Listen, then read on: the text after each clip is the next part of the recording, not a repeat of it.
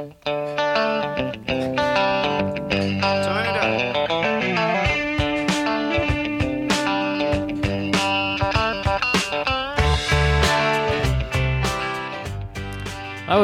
was neat. Like that one? Yeah, I like the other one better, I think, but that one's all right. That's good. So here we are. It's episode 51. This is Cowboy Shit with Ted and Wasey. We're back. It's been a while since we did a show now. It's been a while since we did a house pod. Yeah, because we did the 50th show. Thanks again to Don Johansson, Chad Bestplug for being on the 50th. We had a hell of a time. That was a lot of fun. And our friends at Smith Built. Yeah, thanks to Brian Hansen and the boys. That's a beautiful building. Isn't it sweet? Yeah, that's awesome. It's really awesome. So we got a really kick-ass show there, and here we are now, back at the house pod. HQ. Just got some KD on the way over here. Some KD at HQ. I'm excited. We're gonna have to take a break here. We're like 30 seconds in, but we're gonna take a break for some KD. We can KD in as we go. It's a Sunday. No, then you're gonna hear like trying to eat. Do you chew with your? It just arrived. Do you chew with your mouth open? It just arrived. Oh man, I don't know what to say here. We can just we'll get through this. It's only like not very long. We have to. Okay, hold on. Hold on. It's probably too hot to eat anyway. Yeah, you don't want to burn your mouth. I hate when you. That's like one of the worst things ever is when you burn the roof of your mouth. It sucks. Like, you know what I hate even worse? Tim Hortons and their shitty sandwiches that wreck the top of your mouth with the crusty ass bread. You don't like toast. No, it's gonna be like mediocre toast. Your mouth is pretty soft then. Yeah, well, why would it be hard? Like I don't like stuff like that, but like it doesn't like hurt my mouth to the point. Like I like toasted stuff, like toasted subs. We've had this debate before. Yeah, I'm not a toasted guy. No, that's fine. You do you, dude. Not a big fan. The first problem you have there though is getting food at Tim Hortons. Well, yeah, I guess. Like Tim Hortons, like the only good thing at Tim Hortons is the coffee, and it's still not that good. Well, yeah, I don't know what to say about that. I don't even drink the coffee, man. I'm a tea guy. Big tea guy. I've been hot on the tea lately. You said that the other day. You're getting to be a big tea getting heavy guy. on. It's good. I like it. It's tasty. Tea is good though. I even had a tea before my little party I had the other day. Oh, really? Pre-game. A little cup of peppermint? Nope. I'm just strictly Earl Grey with some French vanilla. It's like a poor man's London fog. But you said you've actually been on the fogs lately, though. You're getting into it. Yeah, they're good. And some lattes. I go to at school. If I get a coffee, I'll get like a nice vanilla latte or something. Speaking of London fogs, Starbucks much better than Tim Hortons on the London fog. Oh, for sure. Yeah, the Tim Hortons fog. It's pretty crappy. Starbucks also. I'm really hitting on Tim Hortons today. I'm sorry. Starbucks breakfast sandwiches are legit. Tim Hortons or Starbucks? No, Starbucks. They're so good. We had 2 this morning on the way home. 2 Tim Hortons sandwiches or 2 Starbucks sandwiches. 2 of them. We had a Gouda and a double smoked bacon from Starbucks. It was delicious. Yeah, I like the it was on a croissant. The ham and Swiss one. Oh yeah, that one's my fave. Well, you know, when you live downtown like yourself, when you're part of the downtown division, you're going to end up getting on a few of the fancier. You're going to get into some of the finer things of life. Yeah, I've been indulging. Wasey is cultured AF. You see the places I go to now. He's fancy. McDonald's. Confession, I ordered McDonald's today. Skipped the dishes. Oh, that's rough. Okay, so today, first day of the PBR World Finals, this podcast, we're recording this way out, but we got to like plan ahead. You know, we got to look at the calendar. We're busy guys, got stuff going on. Haven't even started the CFR yet, but today, like as we're recording this, CFR hasn't started, but actually it's over when we're publishing this. Congrats to all the winners. Yeah. Congrats. Hope you got, what a CFR. Oh, it was awesome. Okay, so PBR World Finals though today starts off. Who do you got for the world champ? I got Jess. You got Jess? Yeah. Just with how dominant he's been on the riding Heartbreak Kid. And I guess high-end bulls. He's riding those high-end bulls, going for the round wins. He's 496 points back, but isn't it 250 world points a round? Mm-hmm. And then 1250 for the average or something? Like it's a bunch of points at the world final. So 6 rounds is 1500 plus that, so it's like 3750 on the points. Yeah, and I think he's gonna, like the way he's riding and like he's gonna roll into Vegas like he did last time he won the world and win the first 3 rounds. Yeah, it's true, and then dominate it. Yeah. Riding percentage 64%, and that's the highest, isn't it? He's got on 103 bulls. What is it right here? 103 bulls, rode 66. Yeah, Lemme's been on 126, rode 74. That is a pile of bulls. He's rode. Whoa, That's in all the PBR. Felisco tweeted out a stat too that Lockwood's rode 14 of like 18 championship round bulls or something like that. Oh, really? Yeah, wow. He converts in those high pressure and those good bulls. So just one of our guys right here, Dakota Butter's been on 95 bulls and rode in 49, 52%, which is still really solid. Dakota going to his 4th World Finals. That's awesome. We got to amend our list based on the podcast because we had Dakota in our 10th spot last week, but we totally missed a few guys. Bob Robinson was one. He ended up being split in 10th. Had a few. I missed a Canadian title and then points for John Dodds. I already said Bob Robinson. Bob won the NFR in 1962. Won the average of the NFR. Nice. That's badass. Another thing, Wade Joyal had 3 PBR World Finals qualifications. He told me. I was talking to him on Facebook. He told me they had 3. Daryl Mills had another PBR World Finals qualification in 94. The year they started the PBR. He's one of the founding members. So that solidifies his number 1 position. Yeah, absolutely. But then again, it's kind of like he gets 20 points for making this and another 20 or 10 for making the World Finals, where in Cody's time he didn't have the PBR, so he might not have had the chance to get those other points. But still, that's just relative to... Yeah, still we got Daryl number 1. So... That's the list. You know, I guess we could run down it again. Do you want to run down it again? No. Tanner Byrne we missed on the show too. Yeah. He wasn't in there in the beginning. Finished 8th in the world, and he finished 15th in a year on each side of that. So, I mean, that's the thing. We've had a little bit of discussion afterwards about people thinking that we should count the CFR, and nothing against anyone else, but that wasn't our intention. We weren't counting the top guys that make the CFR a number of different times. If you're going to put any points on it, I'd put 2 points on it, but then I got to find the stats on that, which has not been very easy to find because I'd have to go through all the programs and have to find results. I don't even know where the hell I would find results for the CFRs for previous years. Yeah, you don't. So, and then and it's not going to make much difference. Well, we had 2 guys who were Canadian champions and competed at numerous CFRs and say, don't need to count it. There you go. Yeah. So I'll stop worrying about that, and that's the list. Back to our original question: who do you got for the PBR? Oh, I think, man, I'd like to see Jess win, but I think I got to go with Leme.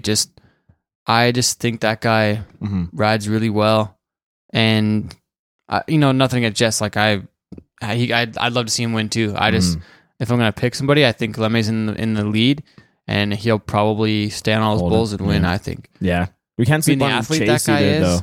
Yeah, Outlaw. But the thing with the World Finals though is he's Outlaw. He's like, just go back up to the top. Over 1,000 points out, isn't he? Yeah, 1,495. So that's a pretty big deficit to a race at the World Finals. I guess you got to count on those other 2 guys not doing that. They got to fall off everything really, right? Those are 2 guys to make up 1,500 points. Yeah, and Chase has got to win the average and got to win some rounds. Like it's a pretty big feat to get to race that kind of deficit for sure. It'll be a sweet race. Like pretty tight. But Leme has 2 full round wins of room to play with here. And I mean, Jess is going to draw, he might, I don't know what's going to happen, man. It's going to be awesome. It's going to be exciting, yeah, for sure. It's always fun to watch. And cool stat here on the PBR, though. The top 4 guys in the world have all made over $400,000. That's amazing.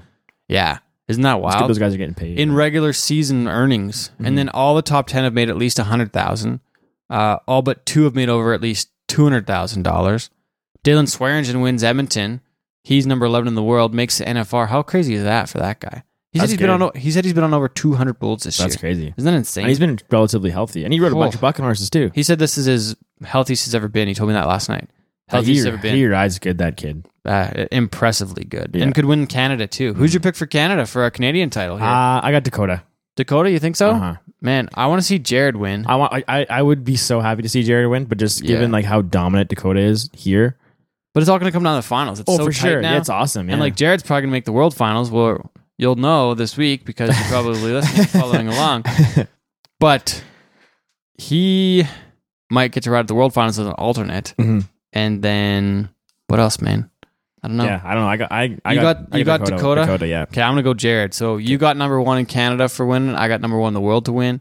You got number 2 in the world. I got number 2 in Canada. Okay, that's good. What else do we have in our... Let me look at the Canadian standings here again. Well, Shea's really close still. Yeah, Shea's right there. Yeah. He's still 3rd. I don't think Shea's going to ride all 4 bulls at the finals. No, that's what I mean. If you were to give me someone to go into a weekend like that and ride 4 bulls, it's going to be Dakota. Or maybe Jared, though. Yeah, no, but you know what I mean. Right? Like those, One or the other. those two, out of the top 5 or those top 3. Top 3, yeah. Yeah, those are the 2 guys who are more likely to do it. And we're just going off numbers here. Shea's been to 42 events, and technically that counts re-entry. So he's technically had 42 entries at events. He's gone 24 for 70, which is 34%. Dakota's been to 23 events. He's gone 25 for 39, which is 64%. Yeah. Parsons has been to 34 events. He's 36 for 62, riding at a 58% rate. Yeah, so that's just proofs in the pudding right there. Just the numbers. I'm just going numbers-wise. Parsonage and Butter are more likely to ride 4 bulls 100%, in Saskatoon than Mark. So then you got Dalen Swearengin, been to 8 events. He's 9 for 16, 56%. Jordan Henson, number 5, 20 for 33, 60%. Now, he's another guy who can do that too. Oh yeah, The way Jordy and rides. with the way how, but the only thing with that is he's still 900 points Yeah, back. Like yeah. that's quite a bit more to go back. Mm-hmm. I think this is mostly a 2-man race because For sure. you still do have the 250 points around, but like in the 1250 in the average, but like everybody else has got to do.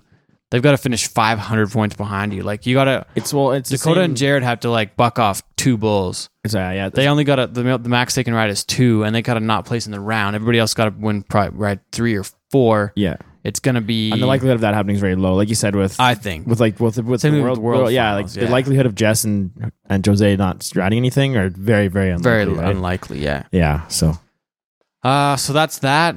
Those couple things. I guess that kind of one more thing we want to talk about. We're just doing this whole first piece, and we're gonna go right into our interview this week, which are actually coming from the CFR. So these are all part of the show. So thanks for everybody for being part of the show this week at the CFR. Appreciate you being there. These are all our interviews coming from there, from the CFR Athlete Hot Stoves, hosted by me. are you guys gonna have a hot stove? Stoves? That would be me. Are you the hot stove? I'm the hot stove. You get a I think T-shirt that says hot stove on it? I think they made that off of my last name. I think that's what they're going for because my name's Stoven. Pretty sure that's what they're Makes up it. to. It adds up. It tracks. So there's that, and there's this. But the Posbon Foundation, the night before the PBR finals, how about that? Oh yeah, the sportsman dinner. Yeah, it's gonna be dandy, isn't it? Yeah, it'll be sweet. There's gonna be some Curtis Decision's gonna be there. Yep. And then some of the top PBR Canada guys. Kelly Taylor, Kelly Taylor, comedian. exactly. Yeah, It's gonna be a dandy. I've never heard him, but I'm sure he's supposed to be really funny. Oh, yeah. yeah. Yeah, it's So gonna it's be gonna a be fun a really fun night. Good way to raise some money for the foundation and get together with some people and do some mingling, Yeah. some networking. Yeah, it's going to be a good time. Thanks, everybody, for supporting the event. If you haven't got tickets yet, check them out. PBR Canadian Finals is going to be a dandy, too, so make sure you get dialed in for that one. It's going to be awesome. But here's our interview for the week. Thanks for listening. This is episode number 51 of Cowboy Shit with Ted and Wasey. Bust it.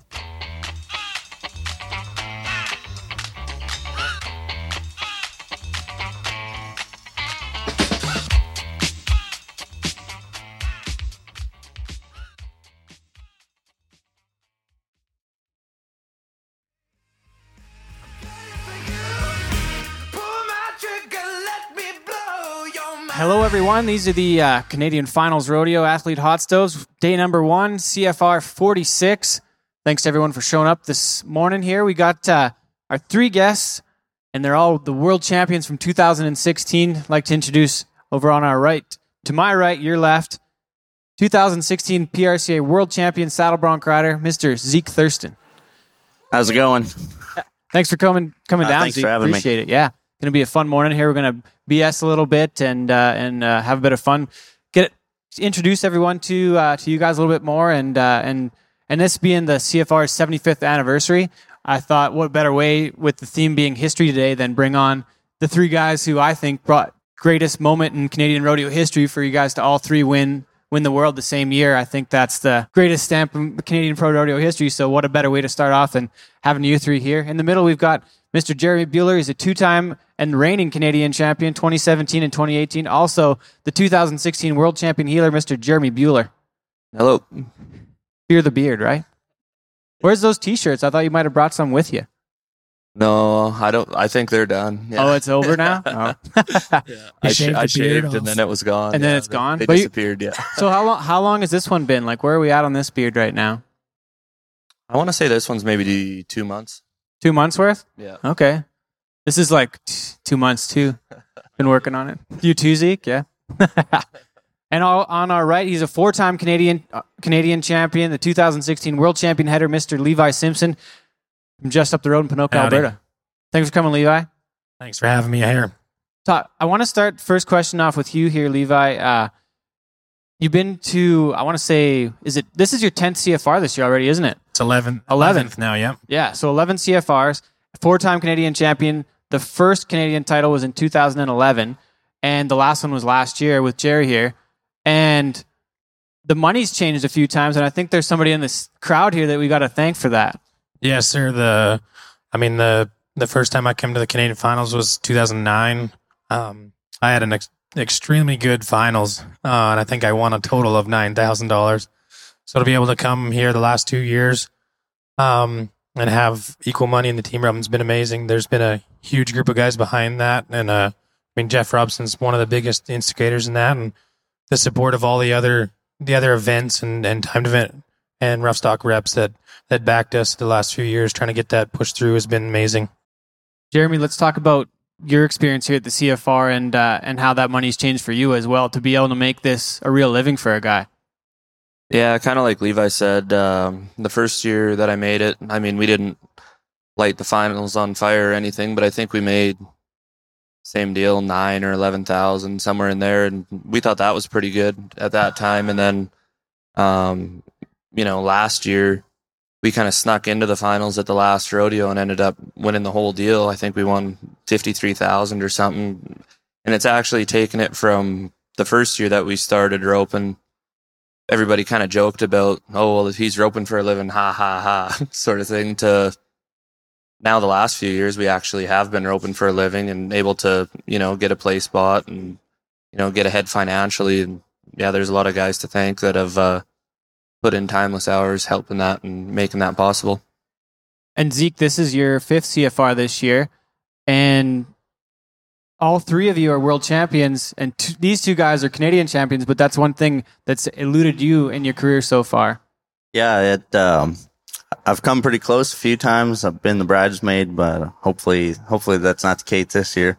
What's it going to take to win? You've been second on 3 different occasions, but what's it going to take to get that title? Oh, I've always come in with, having to make up a lot of ground.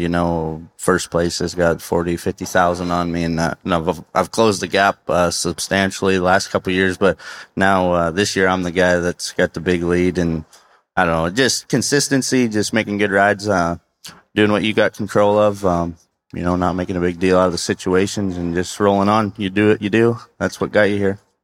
And look, we were talking before, and I think it was Jeremy. You were asking Zeke about the horsepower compared to from here to the States and how it differs throughout the season, and how you guys were talking about that. I thought that was interesting across events. Yeah, it is.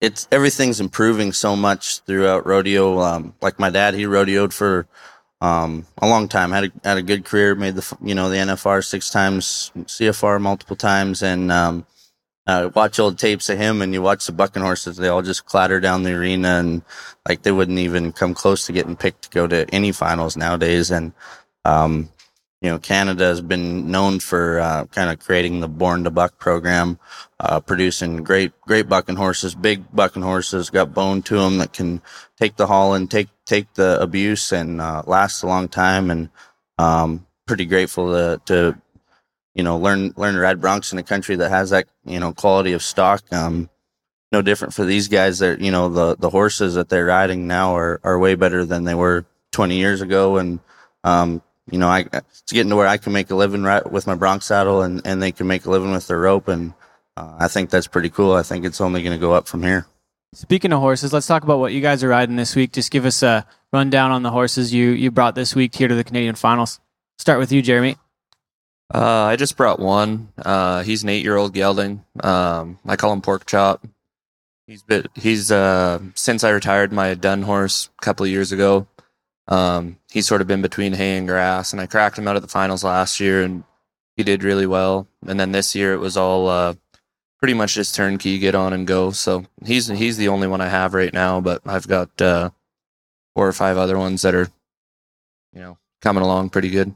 What's it take to get a horse to this level? It's got to be a lot of work, or you got to spend a lot of money. Yeah, and even if you do spend a lot of money, that's no guarantee that they're going to be the perfect fit. The the dun horse that I had, I think I give $7,500 for him. And I mean, he made my career, won a lot on him, so I think that just goes to show you can give a lot of money for the right kind of horse, but at the end of the day, it still has to have the right fit.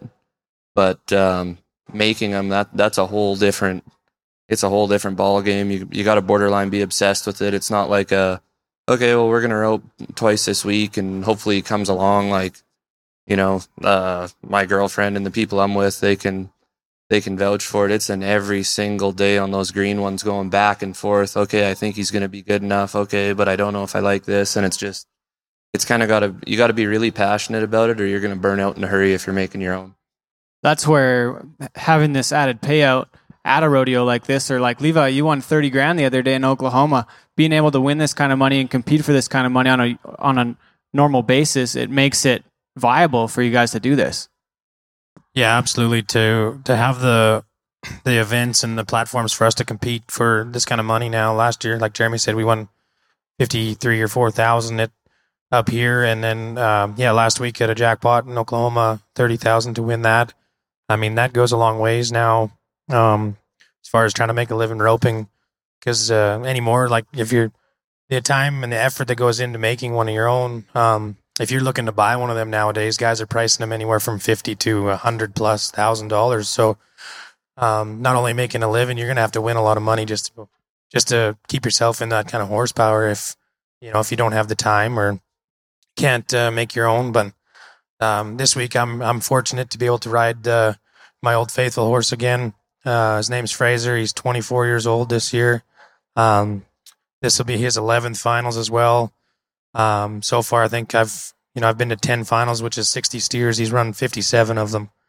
So I've only roped 3 steers on something else at these finals. So I'm blessed to have that horse still kicking and doing his best job for me. And hopefully he can bring me some fortune this week. With that horse being 24 years old, you were born in 87. So how long have you had him? You would have got him when you're maybe like 10 or so? Yeah, I bought the horse when he was 4 years old. So I've had the horse in my possession for 20 years. As a 4-year-old, we started him heeling and calf roping a little bit. And I competed on him in high school rodeo. And everything since then, he's been kind of the go-to for everything. And his career is pretty small right now. He lives at Cooley Equine, stays in shape, and stays at his best so that whenever I do need him, he's ready for me to use. So does he end up only going to a few places now? What would his schedule look like at 24? Yeah, his schedule, like in the past year, normally he just goes to the small buildings. He went to maybe 8 rodeos this year, 1 jackpot. I did ride him at Medicine Hat, the jackpot over there, and got the win on him there too as well. So, but other than that, yeah, he stays in shape year round so that he doesn't age too bad. And as long as he's in shape, he's been healthy and sound. And now I have the opportunity to ride him again at the finals here and hopefully do some good. Hopefully get that 5th Canadian title. That would be the ideal. Yes, sir. Jerry, I want to go back to you. We talked about all 3 of you being world champions. You were a world champion before you were a Canadian champion. I just want to touch on that a little bit.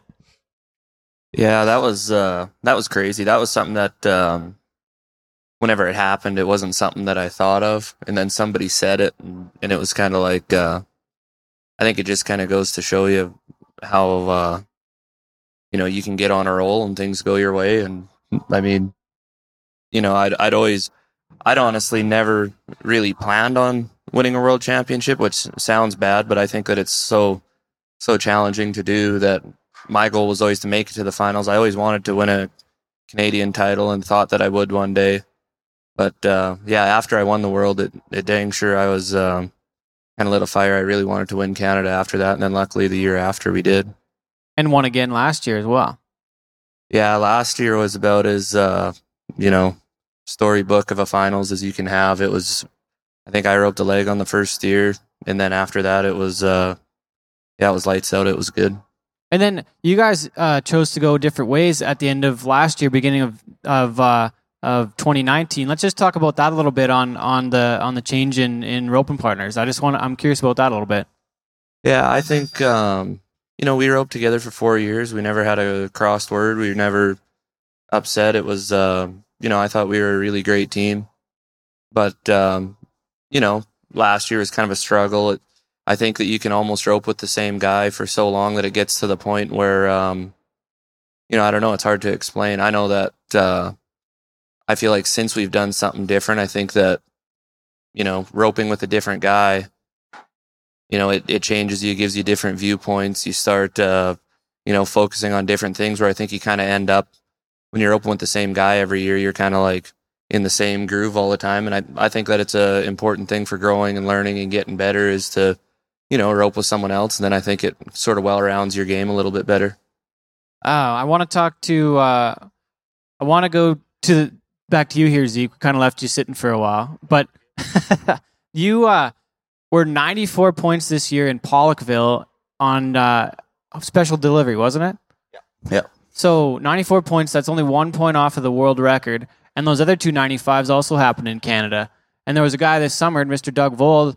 Tell us about the story there. That was in Regina, wasn't it? He was telling you that you should have been a few more points that day? Yeah, Doug, he is one of the record holders. He was 95, and I think it was Coronation back in the 80s on a horse called Transport.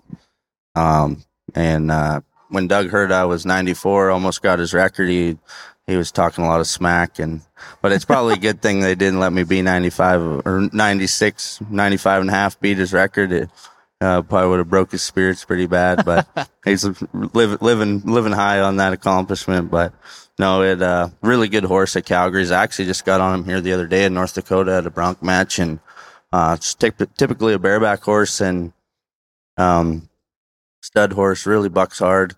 They put him in the bronc riding, and he's an awesome bronc. I think he's going to stay there for a while, but he, it was one of them horses you can't wait to get on. Levi, I want to go back to you with these 4 different Canadian titles. Which one's been your favorite so far? Which one stands out the most to you in those 4 different instances?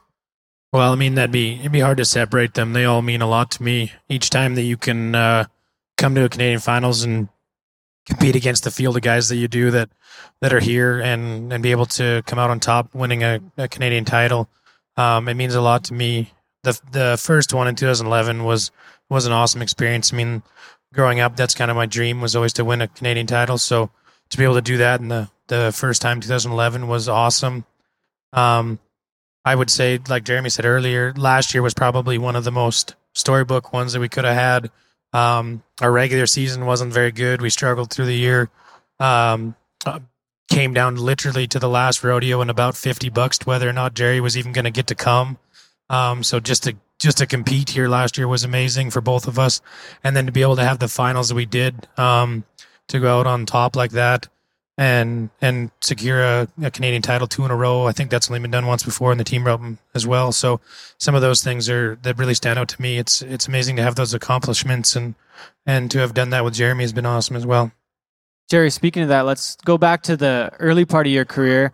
You said you rode the same horse the entire time, and 2009 you were in the World Series of team roping. Talk about how much that jump-started your career and set you on the path to be a professional roper. That win was pretty much everything. I don't know if I would have been sort of catapulted into a career in roping if that wouldn't have came along. I know a lot of times when someone gets a big hit like that, they're like, man, I needed the money. But, like, I really needed the money. I had Like, how broke were you? Let's get into that a little bit further. I swear on everything, no exaggeration, I had $40 in my account. $40? Yeah. And then you go to Vegas and you win $100,000 US. Yeah, 109 US. Yeah, I had to cash one of the round checks to get home.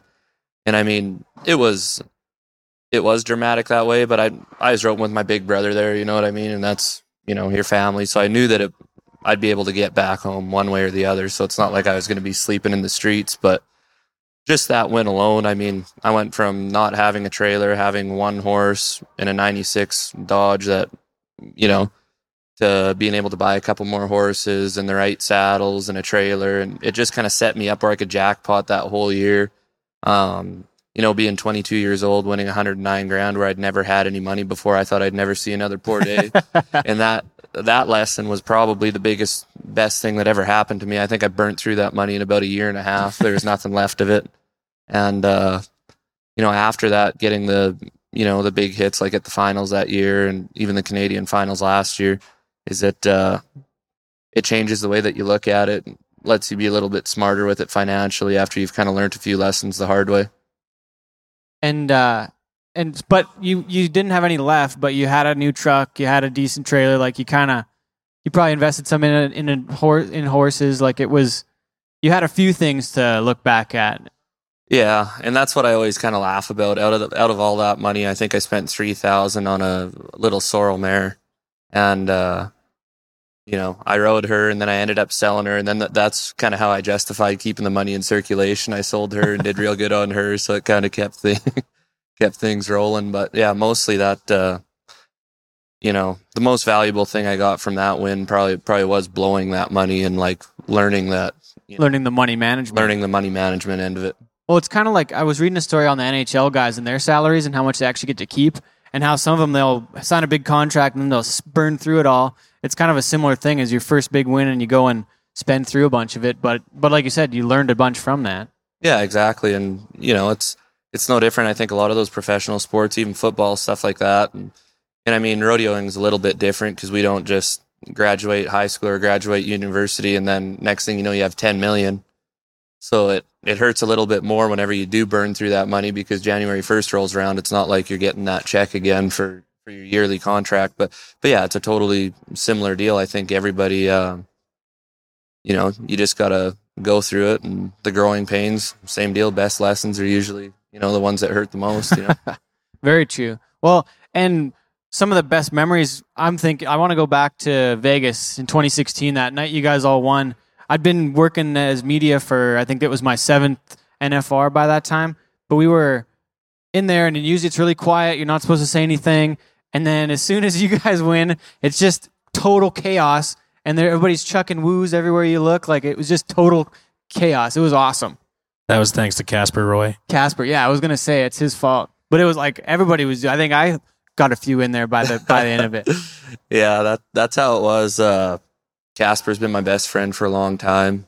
He was in that practice pen every day with me for the 10 years prior to that. It was a huge deal, but yeah, they probably needed a censor, a censor in there for the yelling and the words and stuff like that. But it was cool. You look back and that's some of the funnest parts about it. Oh yeah. Well, and I think that I might have saw every one of you guys cry that night and your family was there too. And it was like, what stands out the most for you though? From that evening, like what do you remember most from that night? Probably the funniest thing, and they actually made a rule about it at the finals now. How they put everybody back behind the chutes whenever they walk you out to get your gold buckle or whatever. Yeah, they got like the smoke deal running, and it's dark, it's blacked out or whatever. Well, all of a sudden, my girlfriend Katie comes running through the smoke, like from the arena into the back where everybody's at. Security guards chasing her, get her. And what had happened was my older brother Justin and Casper actually, being all buzzed up, they threw her into the arena. You got to get back there. Oh no! So now I think it's like a $1,500 fine or something for that. Really? So that was sort of that stands out as one of the funnier deals to me. Oh wow! What about you, Zeke? Oh, it was just a good moment, like you said, for Canadian rodeo, and that's the Super Bowl of our sport. It's a pretty emotional time because that's the peak, that's the pinnacle of what we do, and it was pretty awesome just to share it with these guys and family, and just we're riding and roping for a whole country and not just a state. It's kind of special. My daddy come down there. My daddy knows what it takes. He rodeoed for a long time and made the finals a lot and had a successful career. And he said, I may not have been a world champion, but I raised one, and that was kind of cool. Oh yeah, I remember that being one of the highlights because I think I was close by and I overheard it, and then he broke down. Like it was one of the coolest things that I remember from that. I remember from Jeremy, you staring at the buckle. And that ended up being a picture that the Team Roping Journal picked up that was kind of iconic from that year, I thought, just being so enthralled with winning that gold buckle, something you've dreamed of forever. Yeah, it was it was a special good night for sure. Levi, what about yourself? Yeah, same thing. I mean, to have that accomplishment there, the greatest thing for me was to have my family there, and my I think Annie was my daughter at the time. She was born in February, so she wasn't even a year old yet, and to share that experience with my family and having them there was awesome. I remember they're pretty quick to try to whisk me off back to Ted, back to the media back there, and I had to actually stop the lady and make her give me my phone. The first thing I did was call my wife that was in the stands and call her and told her what, that we won it or whatever. And then by the time we got to the media rooms, it took us, I don't know, probably took me 20 minutes before I could even talk to anybody. I was so emotional I couldn't say anything. And I still remember the moment. I don't know about Jerry, but both of us, I don't think we believed we even won it until our interview that we thought was for winning the average. Really? They said to us, they're like, no, you won the world, and we're on in like 3, 2, 1.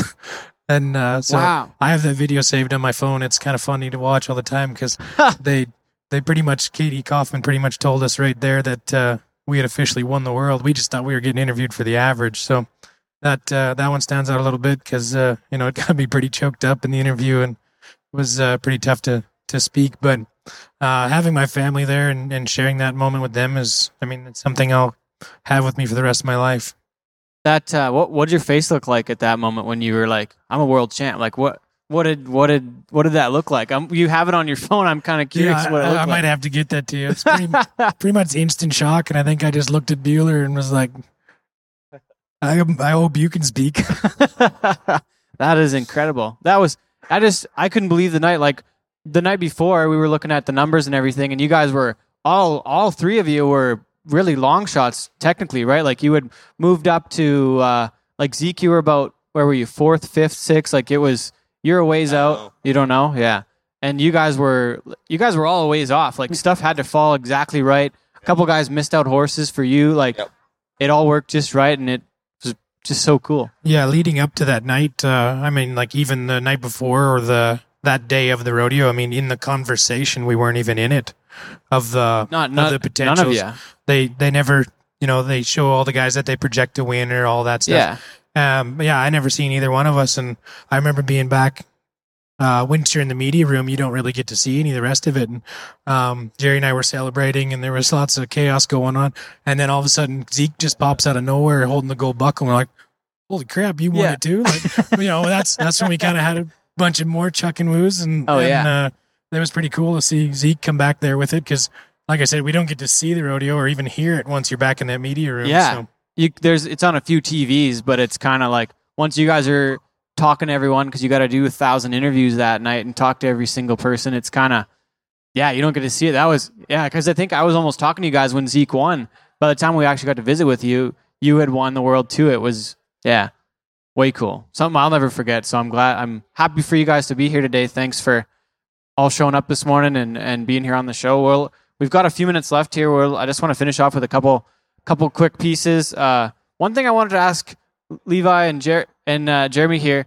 You guys both have brothers that rope too. Why don't you guys rope with your brothers? Or you could probably do a little bit, but let's go into that a bit. I actually did rope with my brother. He cracked me out. He'd made it to the CFR before me, and so I roped with him for, I think, 2 years, and I'm pretty thankful for that because it's, it can be a tough deal out here. I've been really lucky with some of the partners that I've had, but when you're a guy that's green, just starting out and learning the ins and outs and making dumb mistakes, it's pretty special whenever, you are open with your brother, and even if you do make the most retarded mistake ever, they're usually pretty forgiving and or mine always was.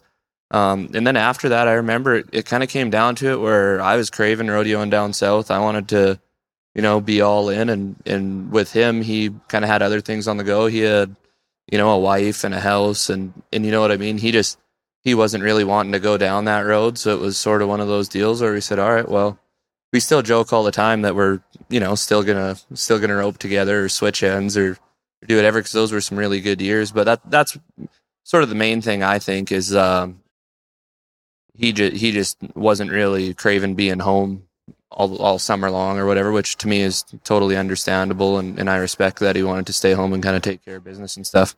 Yeah, and my story is actually kind of the same. When I first started my pro rodeo career, I was roping with my brother. At the time, though, I was heeling.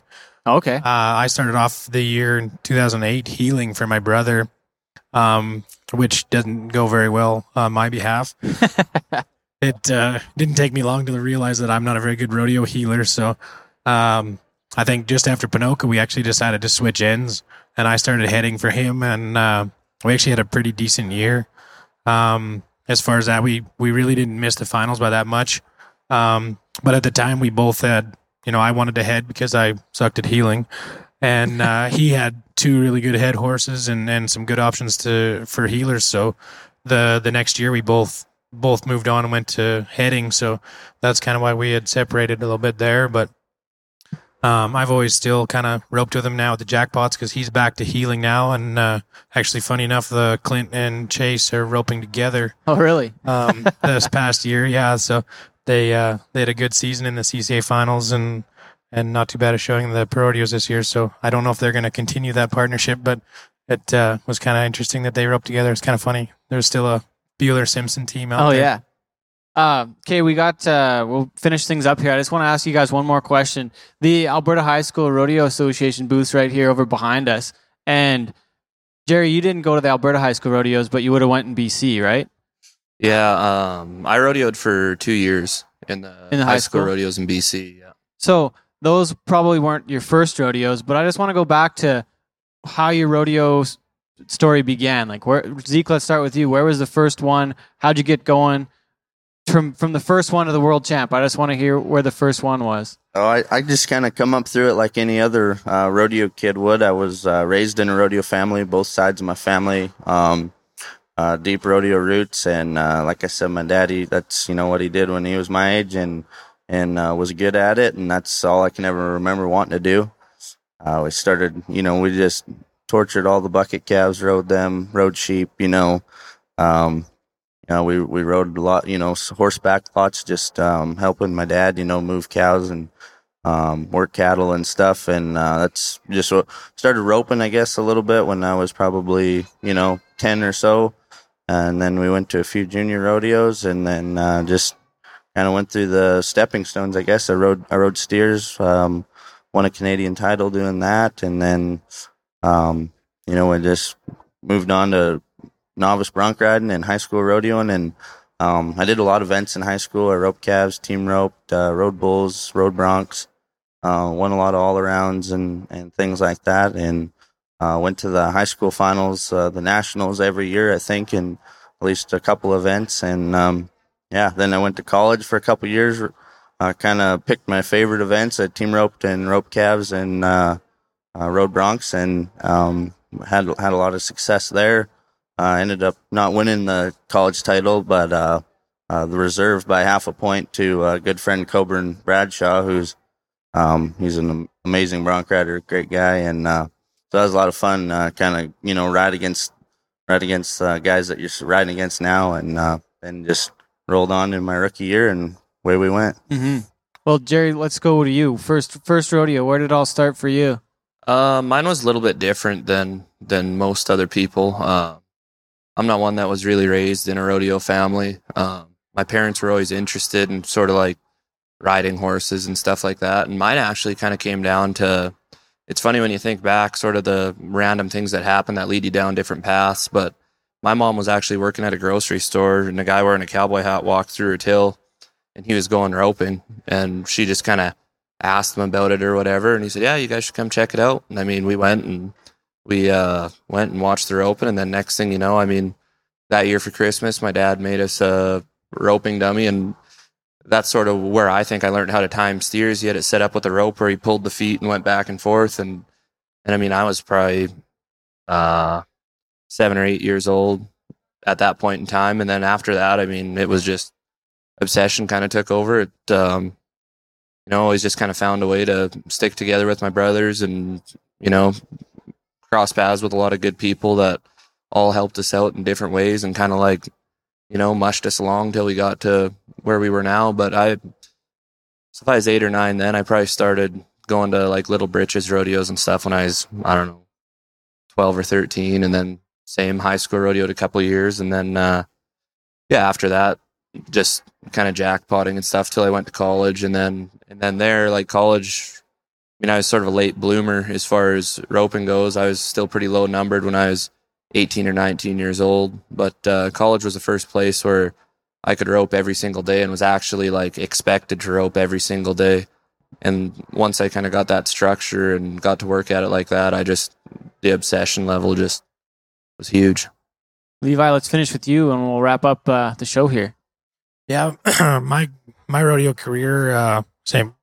I grew up in a family that they never really rodeoed much. My grandpa and my dad both team roped a lot, and when they were young, they high school rodeoed and stuff like that. But then they were both guide outfitters and stuff. So I grew up around riding horses and all that stuff a lot. But I went a different route for a long time. I played hockey and did all that stuff until I was about 13. And then the turning point was my brother was into team roping and roping a lot. And he'd been amateur rodeoing and started a pro rodeo a little bit when he got into high school. And he was winning money and I was playing hockey not. So I decided I'd better go join him team roping. And so I started team roping a little bit. And then my first rodeos would have been the Chinook Rodeo Association. I started breakaway roping when I was 13 and made the Chinook finals a few times doing that.